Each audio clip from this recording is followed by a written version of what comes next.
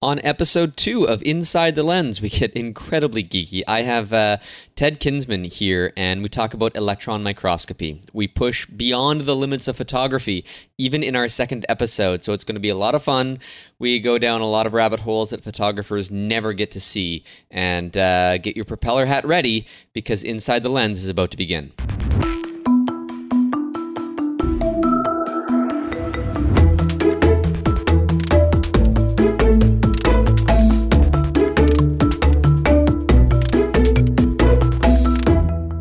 I am here with Ted Kinsman, and I'm so glad to have you on the podcast here, Ted. Especially very early on, and we're bound to have you back on to talk about other stuff. But many years ago, when I was first getting into my extreme macro photography, I think our paths crossed. And that we've had some enlightening and, for me, very inspiring discussions about all things macro, especially on the scale beyond what I can even accomplish with the crazy camera gear that I have. I know that you're an expert in electron microscopy, or at least you're an expert to me. You've got all the fun tools and you know how to use them. So welcome to the conversation, Ted. Well, thanks for having me. It's a pleasure to be here and chit-chat about all things photographic or electron or physics or whatever happens. Whatever happens. I love these conversations because they're somewhat free-flowing at the end of it. So I mentioned that our conversation started around macro photography because there is a kind of a limit of light that I think we face when we're trying to image things that are incredibly small. Yeah. And let's talk about that for a little bit, because I think that lends into the whole history of electron microscopy, doesn't it? Yeah, pretty much. The optical microscopes are good down to about 1,000th power. So beyond that region, it's very difficult to get really good images. Nowadays, there's another form of optical microscopy, which is confocal, which is a whole nother ballgame. But you can't do that in the field, right? You need big lab that's kind of equipment. That's a serious laboratory technique with multiple lasers and the whole deal. So that type of optical microscopy is as difficult as electron microscopy. And it doesn't have the ability to go to the limits that electron microscopy does. So what are then the limits of light? Okay, so why is that limit in place that you can't resolve that's light the faster? Wavelength nature of light. But there's more to it than that. Like electron microscopy is really good for telling surface structures or the topography of a sample. Well, like optical photography, you can actually see into the sample. So you get different information on different magnification scales. So there's times when an optical microscope is easy and quick and you get the information. And there's other times when you have to go to the electron techniques. And so I'm with my camera, my digital SLR and a macro lens. That's in my eyes, that's a maximum magnification. In photography terms, we talk about life-size magnification. And at 1-to-1 life-size, I mean, if I were to take a frame of film, let's go back to that era because it's a great comparison to make. If I take a frame of film and I shoot at 1-to-1 life-size a photograph of a quarter on that frame of film, and then I get that film developed and I hold that frame of film up to the actual quarter and I overlap them together, they fit exactly. And so in photographic terms that a lot of our audience would probably be familiar with, that is sort of the magnification factors that photographers usually are familiar with. But what they don't realize is that at every magnification factor that you add, 1-to-1, 2-to-1, 3-to-1, as you continue to get closer and closer, you add one stop to your effective aperture. And so in rough sense, I mean, there's some pupil calculations too that we don't usually have the numbers for that might offset it. Yeah. But in the sense of photography, if I'm shooting at, say, I've got a special lens that does 5-to-1 magnification. I think you've got the same lens. It's the Canon MPE 65 millimeter lens. It's a wonderful tool, a very difficult one to use, but it's a wonderful tool. At 5-to-1 magnification, if I have my camera set at f16, I have to add 5 stops to that. That's like f96 or something similar. And if I'm trying to shoot at extremely highly magnified levels, like I've got equipment that lets me do all the way up to 12-to-1. Now, using that lens plus some extension tubes on there, which brings it to 6-to-1. And then you can use like a a telephoto converter, or you can use Canon makes a life-size converter for one of their macro lens that basically just doubles the magnification factor. It's up to 12-to-1 magnification. Now, if I take the maximum aperture on this lens, which is f2.5, and I add 12 stops to that, I'm at f180. And at f180, the wave nature of light is the culprit, right? Yeah. Well, the wave nature of the electron itself allows for much finer resolution. But there's a world of difference between an optical camera and an electron microscope. And what most people don't realize is that an electron microscope takes a beam of electrons and focuses that beam of electrons down to a very tight point on a surface. And it's that electron's interaction with the surface, which is visualized through photomultipliers and collecting the electrons that are emitted from the surface. What people don't realize is you're not taking a picture through an electron microscope all at once. The picture is taken pixel by pixel by pixel. So you can kind of think of it as like a musical song. You don't get to experience the whole song until all the notes are played. And what the electron microscope does is it collects an image or a song note by note by note. So it's the mother of all grid panoramas. Pretty much. That's a great way of actually thinking of it, because each pixel is collected at an individual point in time. And they can be collected, an image could be collected in 3 or 4 seconds, or a very large image like 4,000 or 5,000 pixels across might take 5 to 8 minutes to collect, depending on the system that's used. So you have static subjects, and so electrons, they don't interact with things in the same way that light interacts with things either. No, not at all. It actually, you can think of it as almost like an electron bomb hitting a surface, and the electrons actually penetrate the surface, and which is called the penetration volume, and it looks like a teardrop shaped sort of interaction. But in that little volume, the electrons hit the sample, and then they give off what's called secondary electrons. And those secondary electrons are pulled into a detector. And that's one form of electrons that can be detected on that electron sample interaction. So yeah, there's at least 2 different kinds of electron microscopy, right? There's actually a couple others. There's photons can be given off, which is cathode luminescence, which is not used so much. It's actually got a little bit of interest in that technique recently in some of the biological work. But more commonly is in material science. They use another electron, which is shot right back, which is called a backscattered electron. And that's kind of comparable to shooting a tennis ball at a wall, and that tennis ball bounces back off the wall. And those are detected to look for different materials. The higher the atomic number, the easier it is for those electrons to bounce back. And of course, when the electron hits a sample, it also gives off X-rays. And so all of those things can be measured to get information about a sample. This is fascinating stuff, because it reminds me of the stuff that NASA puts up a satellite into orbit to collect X-rays, to collect all very specific frequencies of light, and then somehow combines them together into something that is not only scientifically meaningful, but is also unbelievably beautiful for us to look at. And I know that you've had some great electron images that I've seen in the past of anything from parts, like obscure weird parts of plants, to cells and viruses. The scale of which is impossible to do with light. Although, I mean, I've seen people do electron images of snowflakes and things like that, which you could actually visualize. There's actually only a couple of those. And they're really tricky to do. Well, because you got to keep the subject cold, I would imagine. You probably have to cover it with something before you even get started, so that the electrons bounce off of it properly, right? Well, the cool thing about water is that when you get it cold enough, it becomes very conductive. So beyond negative 150 degrees Celsius, it starts to become pretty conductive. And if you can get it down that low, then you can put it in a scanning electron microscope, and it doesn't sublimate, but it still is conductive. So it sort of works out. But that's a tricky image to take. And there's only a couple of those done, which I think were done by the National Bureau of Standards in in Washington. But they're beautiful. The point of this is that that when I see those images and I know where I am with photography, and even if I can get something at that scale, what you don't really realize with the electron images that you gather, that other professionals in that field gather, is that the depth of field is phenomenal. Mm-hmm. When I'm doing the most extreme macro work, my depth of field is a fraction of a millimeter.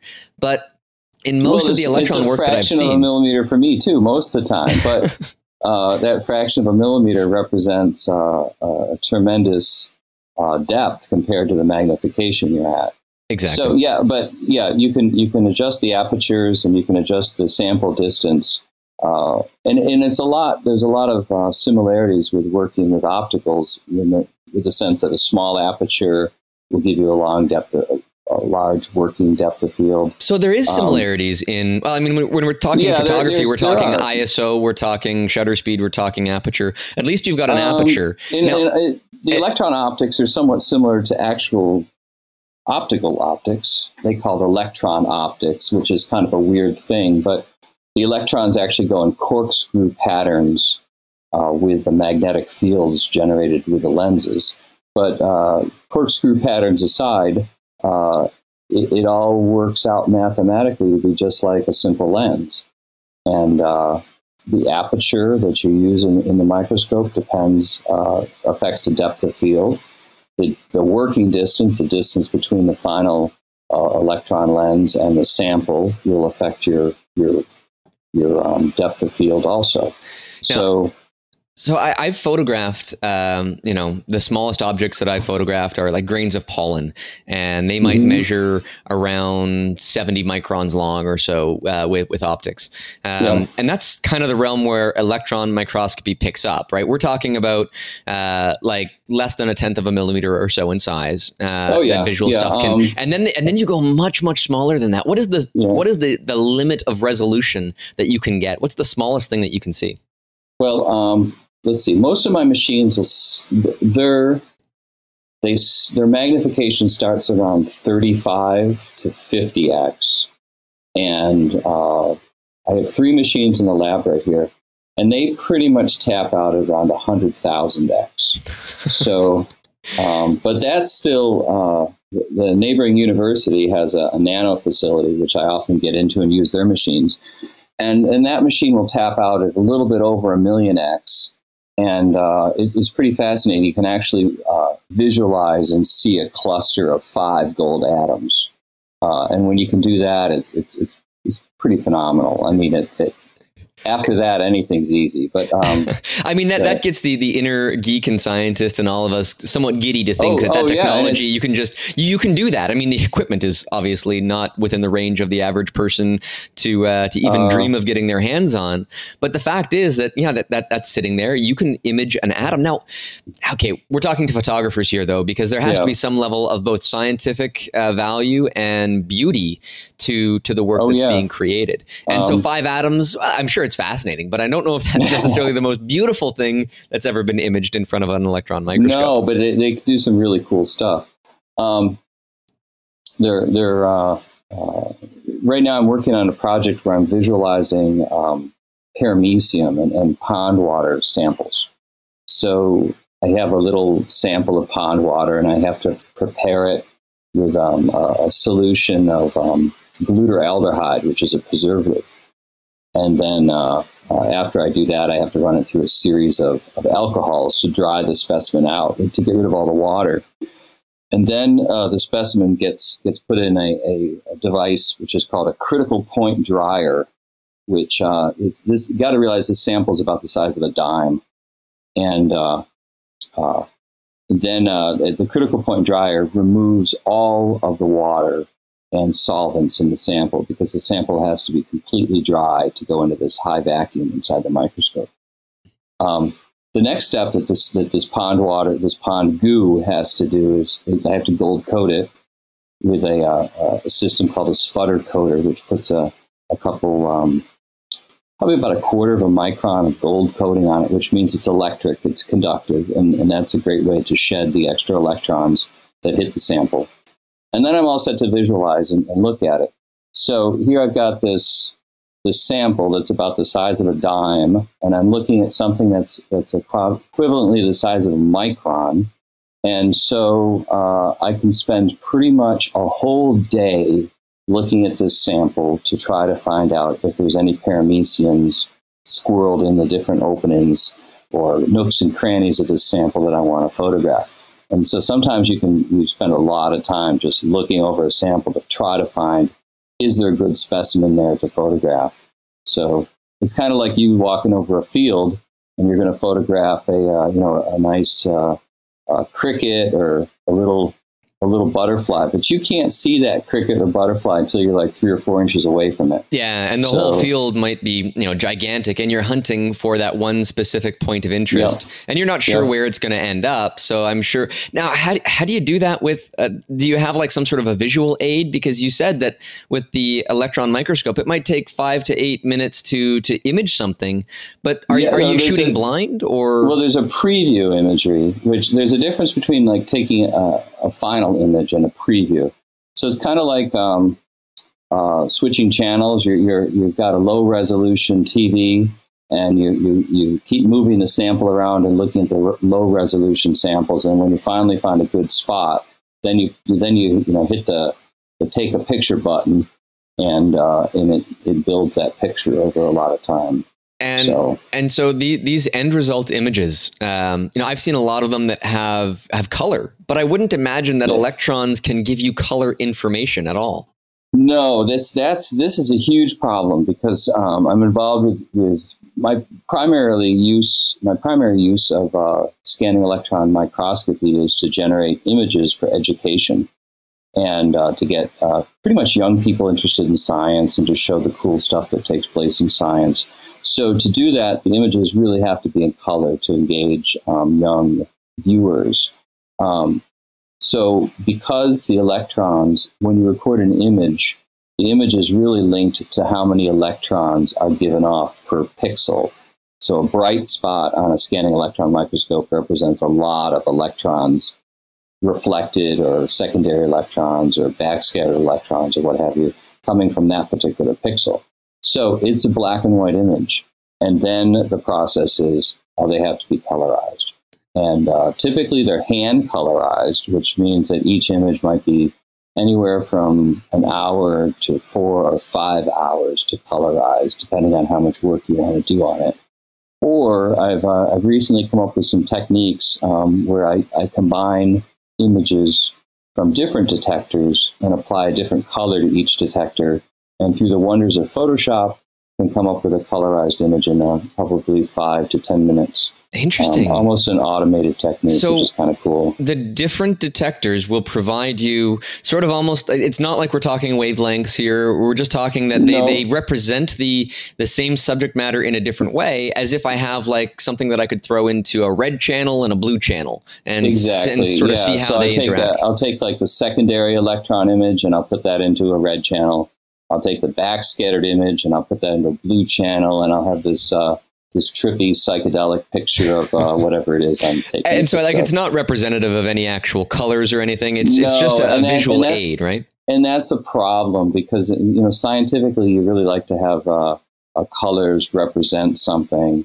So when you do a colorization of a scanning electron, if you're photographing human tissue, you might pick reds or something like that.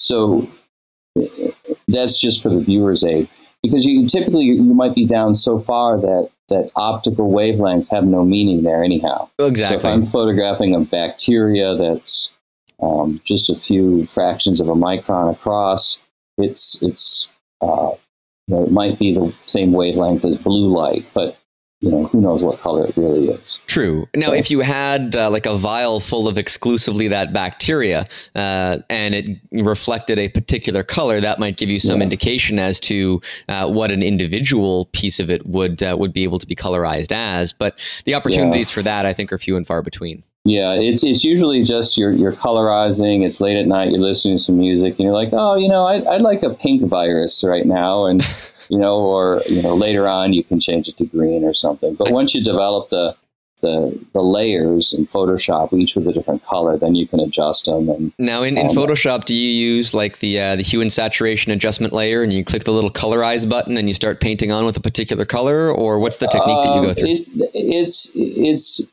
It can be that simple. There's actually about 6 different techniques. One is to just pick a color, and you can paint that color as a new layer with a colorization attribute for that layer, or a blending mode or something that allows you can change the blending modes. A lot of times you can use a drop shadow to increase the interest, and although that's sort of, you're changing the image around, but you're writing the line between scientific viability and aesthetics, right? Aesthetics, yeah. And a lot of times, you got a great scientific shot, and now the question is to take it to that next level and make it really stand out as a beautiful representation of something. So, I like this conversation. I want to go out and make my own electron microscope. How would I do that, Ted? Well, let's see. Making your own electron microscopes, you might want to get a degree in physics first, and study a lot of math along the way. You're going to need that for the electron optics. The reason why I ask is because I know they're so absurdly expensive. How much? They can be.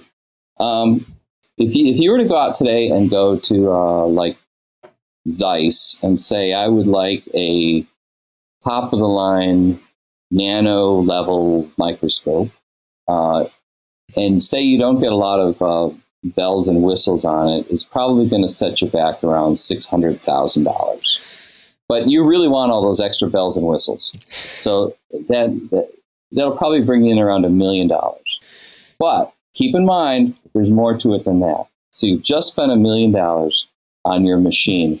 There's something called a maintenance contract that you're going to want to have helped out, because it's kind of like, I don't even know what it's like. It's like a really expensive car that breaks down every few miles. Something will break down on it. It's like the very first computers. It's like the UNIVAC 1, and you have to hire full-time employees to go around and change out vacuum tubes, right? Yeah, but a maintenance contract on a top-of-the-line microscope for doing nano research, and I was just showing one of these last week, is $60,000 a year. And a year. Wow. So you better have that in your funding for keeping everybody running. And so that really says to everybody that's listening, well, I'll never, ever be able to experience what we're talking about in this conversation. Is that true, or is there... No, that's for the top of the, this is like the peak research.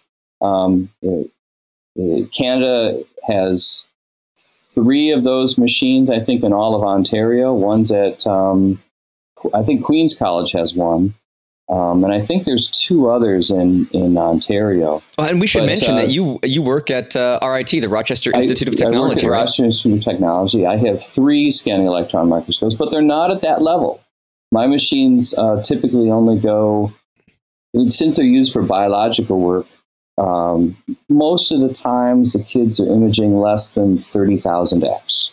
So these are not state-of-the-art machines, and they can't go to the levels that a nano researcher would need. Well, so hence they're a lot less expensive. A lot less. Well, and so in that case, if we're looking to can I buy one on eBay? Like, is that something that exists? Yes, you can buy one on eBay. Let's see. I have actually seen some really nice machines go on eBay for $10,000. You know what? People spend more than that on a camera lens. So exactly. Yeah. Well, so why not buy one? You got room right there. I see you got a lot of room in the background there. Get rid of that brown couch, put a scanning electron microscope right there. It'd fit in that corner real nicely. Wouldn't it, though? I think that I'd have some... I'd need to get spousal approval on one of those, though. Oh, heck no. No, sweetheart, it's a business expense, really. It is a business. She might like running it. You never know. It's exploring the world in a different way. And as photographers, we're all exploring the world. When we're going into the microscopic, microscopy kind of subject matter, Mm-hmm. I'm sure that you've been amazed numerous times at the kind of things that show up as an image. Oh, it is, and it's fascinating to see the structures and to talk with researchers, and you get down and you look at all the guts, the little teeny tiny pieces of like a mosquito eye, and each eye has 3 little neurons on it. And now, stuff. who funds the research into mosquito eyes? I mean, what's the? Oh, actually, there's a huge amount of mosquito research because malaria and things like that. I guess. Yeah. Mosquitoes are actually a big problem. So, as far as insects goes, mosquitoes is one of the more researched of the insects because of the issues involved with the disease. Carrying diseases and human interactions and stuff. Now, but you can see all that structure, and you're like, oh, that's what I experience every time one lands on me, and I got it, smack it, and it splatters all over the place. I've gone out to do some photo shoots. We were talking about one before we started recording, a star trail image that I had made in Killarney Provincial Park, a place that you've canoed by, I think you had mentioned, and. Man, it was like giving blood. I'm sure I covered myself with enough DEET to give me some kind of cancer a few years from now in order to fend off those mosquitoes. It's interesting to see that kind of research, and the fact that you're doing this on a regular basis is fascinating to me because you've probably been doing it for a very long time. How long have you been into that field for? I've been working with scanning electron microscopes since around 2005. So really about 10 years I've been in that field. And in those 10 years, I want to kind of drill into this. What was your first experiences with it? And what were the most fascinating, interesting things that you've seen in that past decade under an electron microscope? Wow. It's really hard to say. I've looked at everything from microfossils to, I go on vacation and I'll bring little buckets of pond scum home. Sometimes I'm not supposed to, but one of the deals is you're not supposed to smuggle what they call extremophiles out of Yellowstone National Park in Wyoming. But one of the reasons I actually went hiking in Wyoming was to bring home some of its extremophiles for the microscope. And for the record, you decided not to do that because you weren't allowed to, right? I wasn't allowed to, yeah. But anyhow, you look at those extremophiles and you're like, what the heck are these things? How can they be alive? And you visualize, you're able to take pictures of that stuff and use them for educational purposes and things like that. But there's life all around, and even on the smallest piece, if you're in the middle of a hiking trail, you're like, hey, look at this rock, it's green, what's up with that?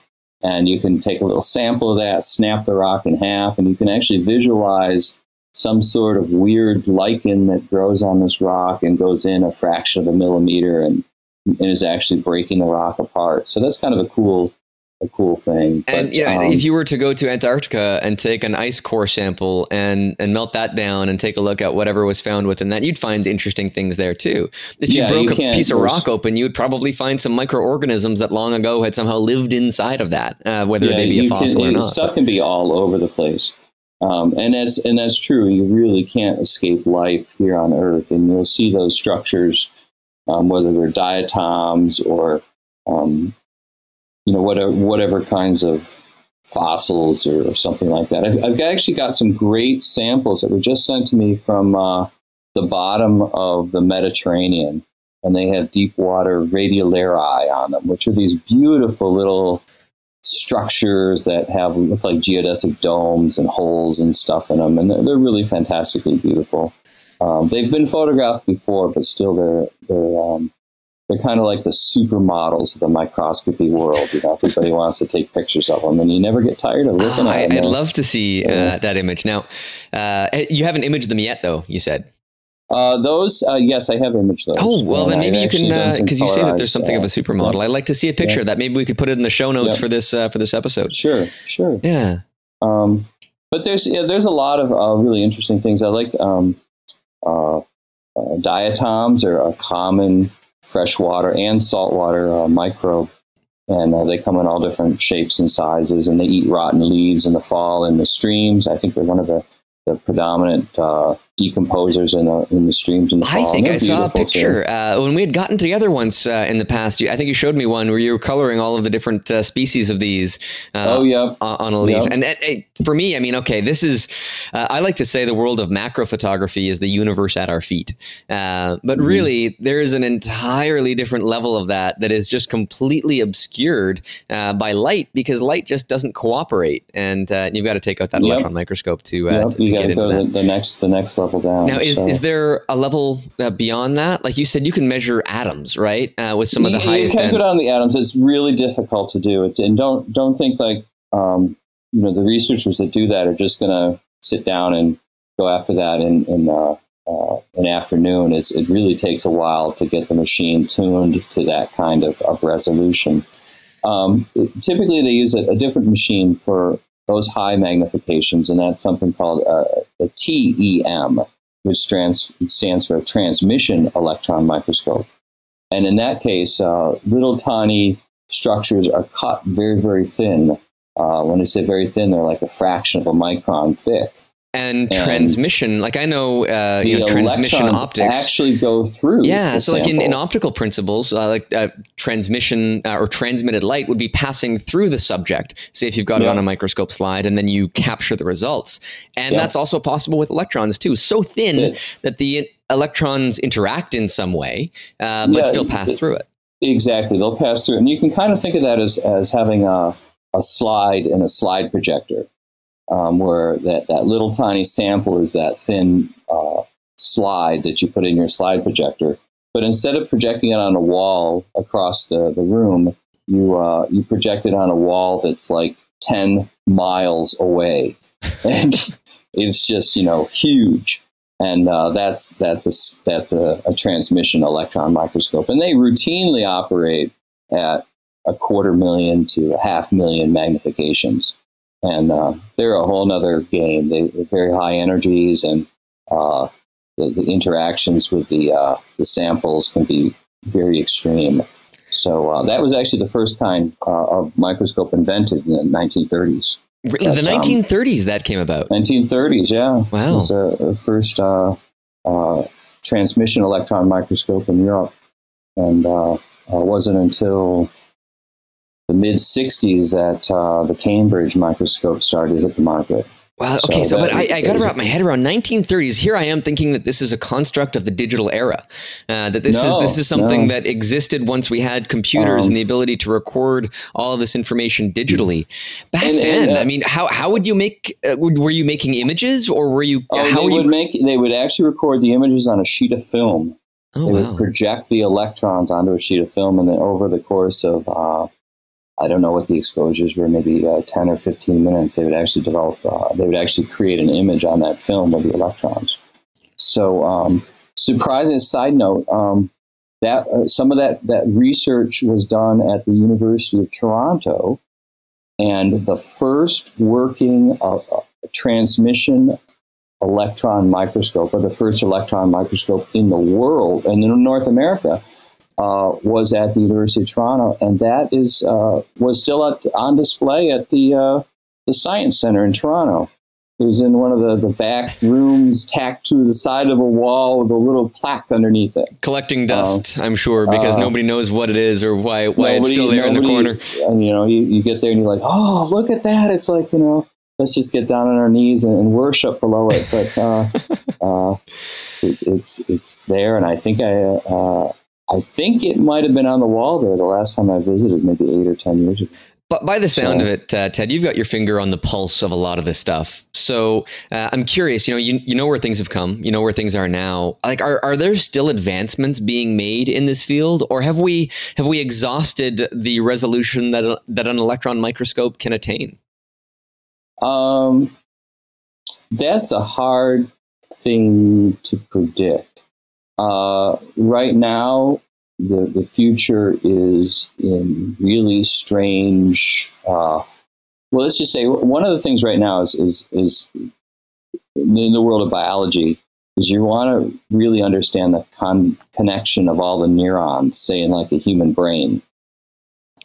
So what some of these companies have done is they've built a special scanning electron microscope that instead of having one scanning beam, have 64 scanning beams. And they all take 64 pictures at once. I'm not sure the layout of the inside of these chambers, but remember, it all has to take place at a vacuum. So what these machines do is they take like a 2 by 2 inch chunk of, say, human brain, and it's frozen because you can keep it cold and it's not going to give off gases that are going to hurt the vacuum system. And it's placed inside the electron microscope, and a 1 micron sheet is chopped off of it, is shaved off the top of this chunk of material. So it's imaged by 64 separate beams, and then at the same time, and then they shave a layer off, and then do it again and again and again and again. And what they get is a 3D picture of the neurons. And their researchers are now working towards building a 3D model of all of the neurons, connectivities of all of the neurons in a human brain. I think that project might be 10 or 15 years out. So to simplify the process, they thought, well, let's start with something like the optical neuron, the neurons in the optical cord from the eye. If we can get an idea of what's happening there, or image like a mouse brain or something like that to see how that kind of falls something relatively simple that you could do in 3 or 4 years. But that's the idea of where do all those neurons go? How are they all connected to each other? And what is that actual structure? And one of the ways of doing that is with these fancy electron microscopes. But don't think that that's the end of it, because there's other kinds of materials that can interact. And one of them is a helium ion microscope, which instead of using an electron uses a helium ion. And that helium ion is much heavier. It has a smaller wave function even than an electron, which is bizarre. And you can do some really strange things with that. So different types of images and different types of research that are on the horizon. That's crazy. So, and here I am thinking. And then you can also use gallium ions too. Well, and I guess all of these exotic ideas come up when you push the limits of something. So electron microscopy can only take you so far in so many different directions. And so then you have to discover new ways to approach maybe the same subject matter. To maybe those helium ions will see it differently, even at the same resolution, but have a different way of interacting. Maybe it can be used at different temperatures, or it can interact in different ways. And that's actually many of the pictures that you see now in associated with scanning electron microscopy are actually what's abbreviated as FIB images. And what an FIB microscope is a focused ion beam. And they usually use gallium. Liquid gallium is the source of the ions. And that gives a little bit different picture.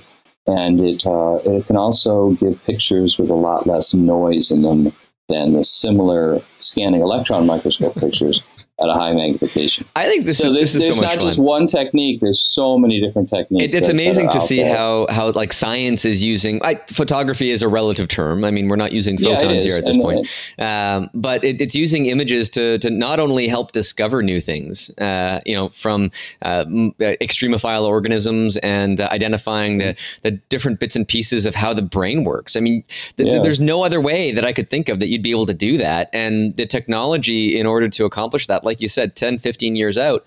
But that reminds me of when, the human genome was first mapped, and how much effort, how gargantuan that project would have been. And now it's almost an everyday thing that can be done on an individual basis. I mean, it would cost a lot, but it's now, you know what? You want that to happen? You just sign up for it.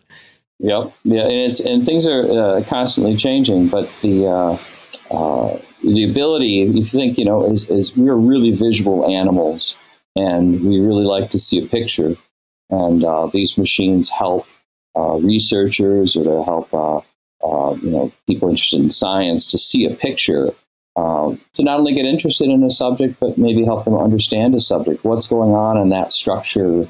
When I look down deep, I'm interested in this process. I'm interested in how this organism moves or behaves or whatever. And you can look at it in a very, very detailed structure, which helps us understand.